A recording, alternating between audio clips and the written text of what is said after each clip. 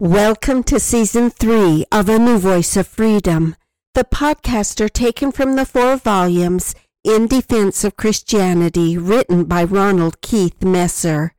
Podcast 82 is entitled Repentance.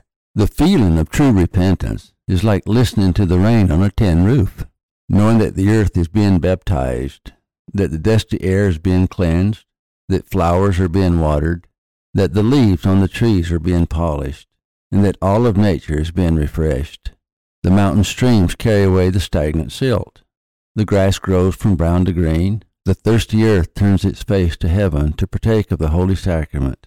And suddenly the heavy clouds unfold like a curtain, and the bright sun shines through and smiles its benediction. St. Peter said, "The Lord is not slack concerning his promise, as some men count slackness, but is longsuffering to usward, not willing that any should perish, but that all should come to repentance." 2 Peter 3:9.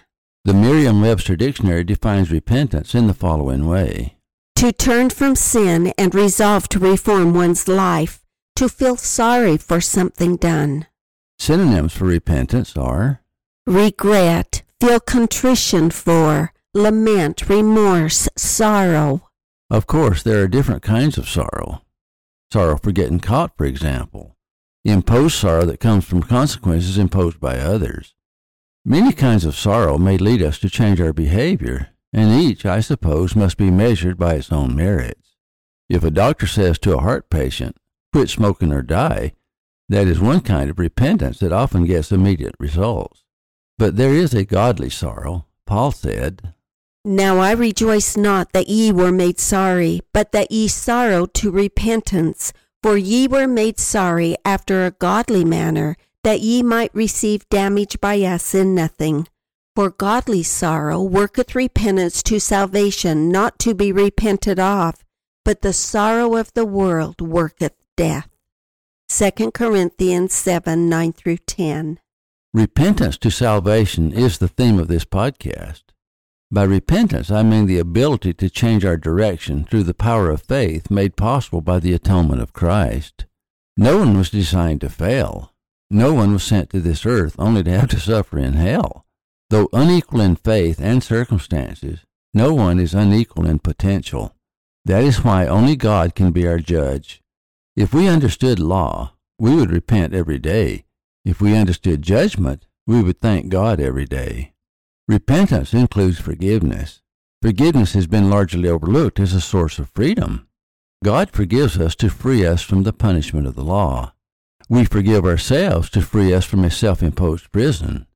We forgive our enemies not to ease their conscience, take away their sins, or free them from punishment. We forgive our enemies to free ourselves from their evil clutches.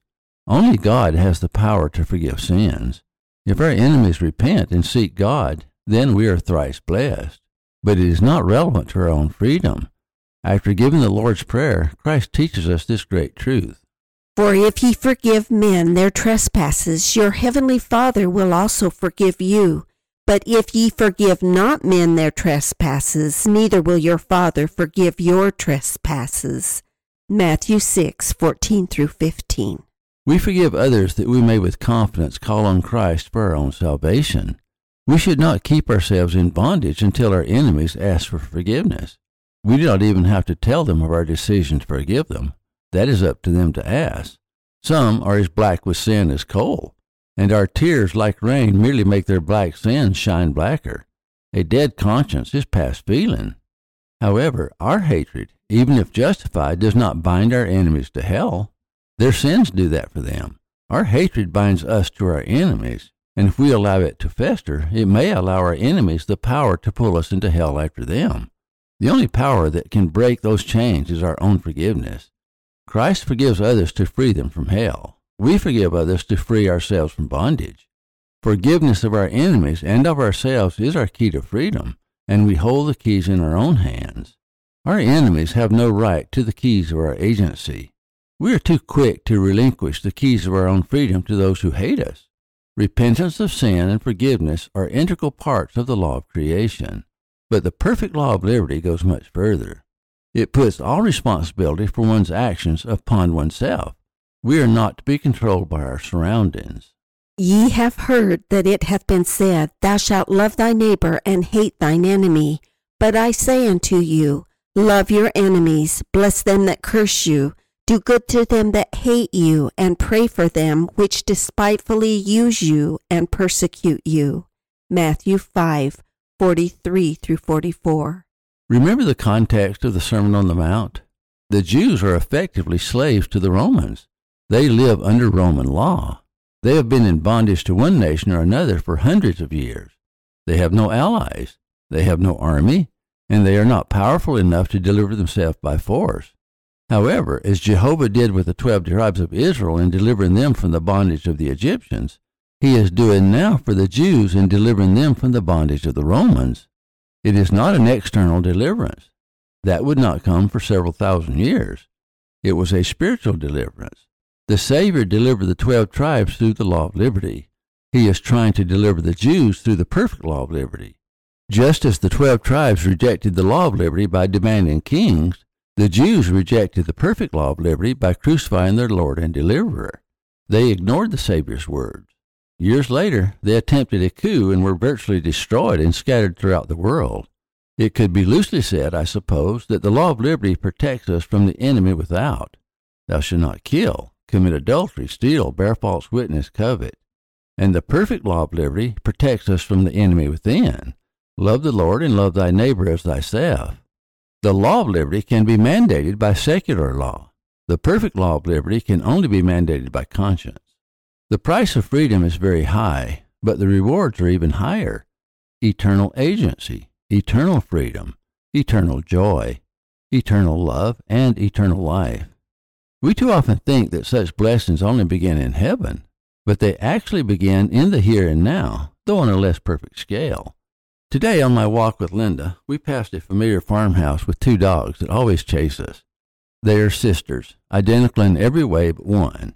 One is friendly and will run along beside you and allow you to pet her. The other is an unpleasant puppy and will sneak up behind you and bite you on the leg. Later, the vicious one had to be chained up, while the happier one was allowed her freedom.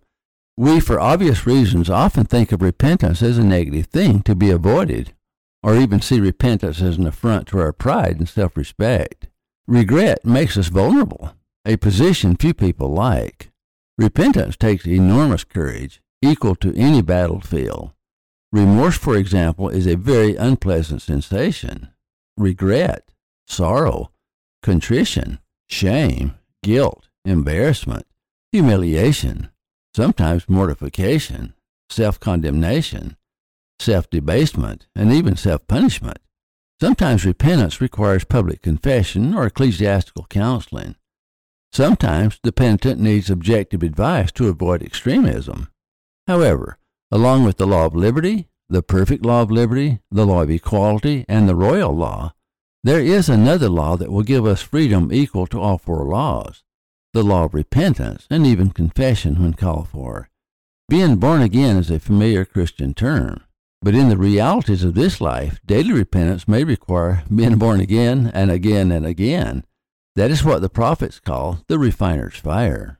Behold, I will send my messenger, and he shall prepare the way before me, and the Lord whom ye seek shall suddenly come to his temple, even the messenger of the covenant, whom ye delight in. Behold, he shall come, saith the Lord of hosts.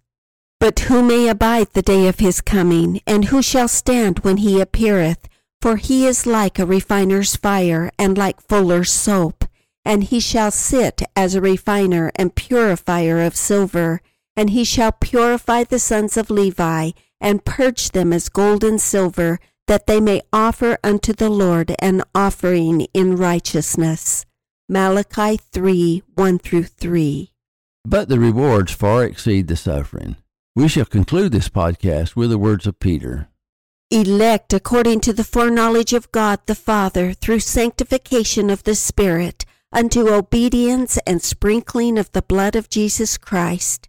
Grace unto you, and peace be multiplied.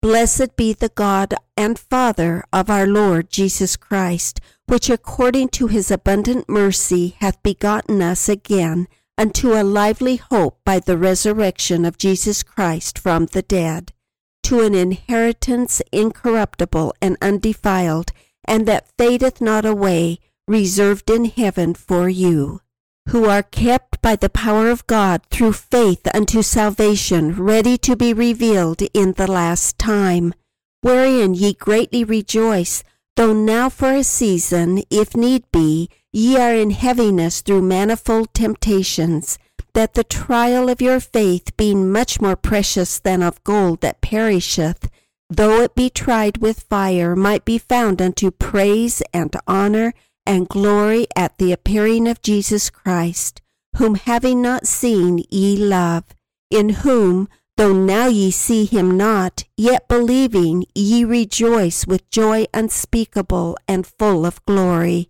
receiving the end of your faith, even the salvation of your souls. 1 Peter 1, 2-9. Thank you for listening. Watch for our next podcast. In Defense of Christianity is available at ronaldmesser.com.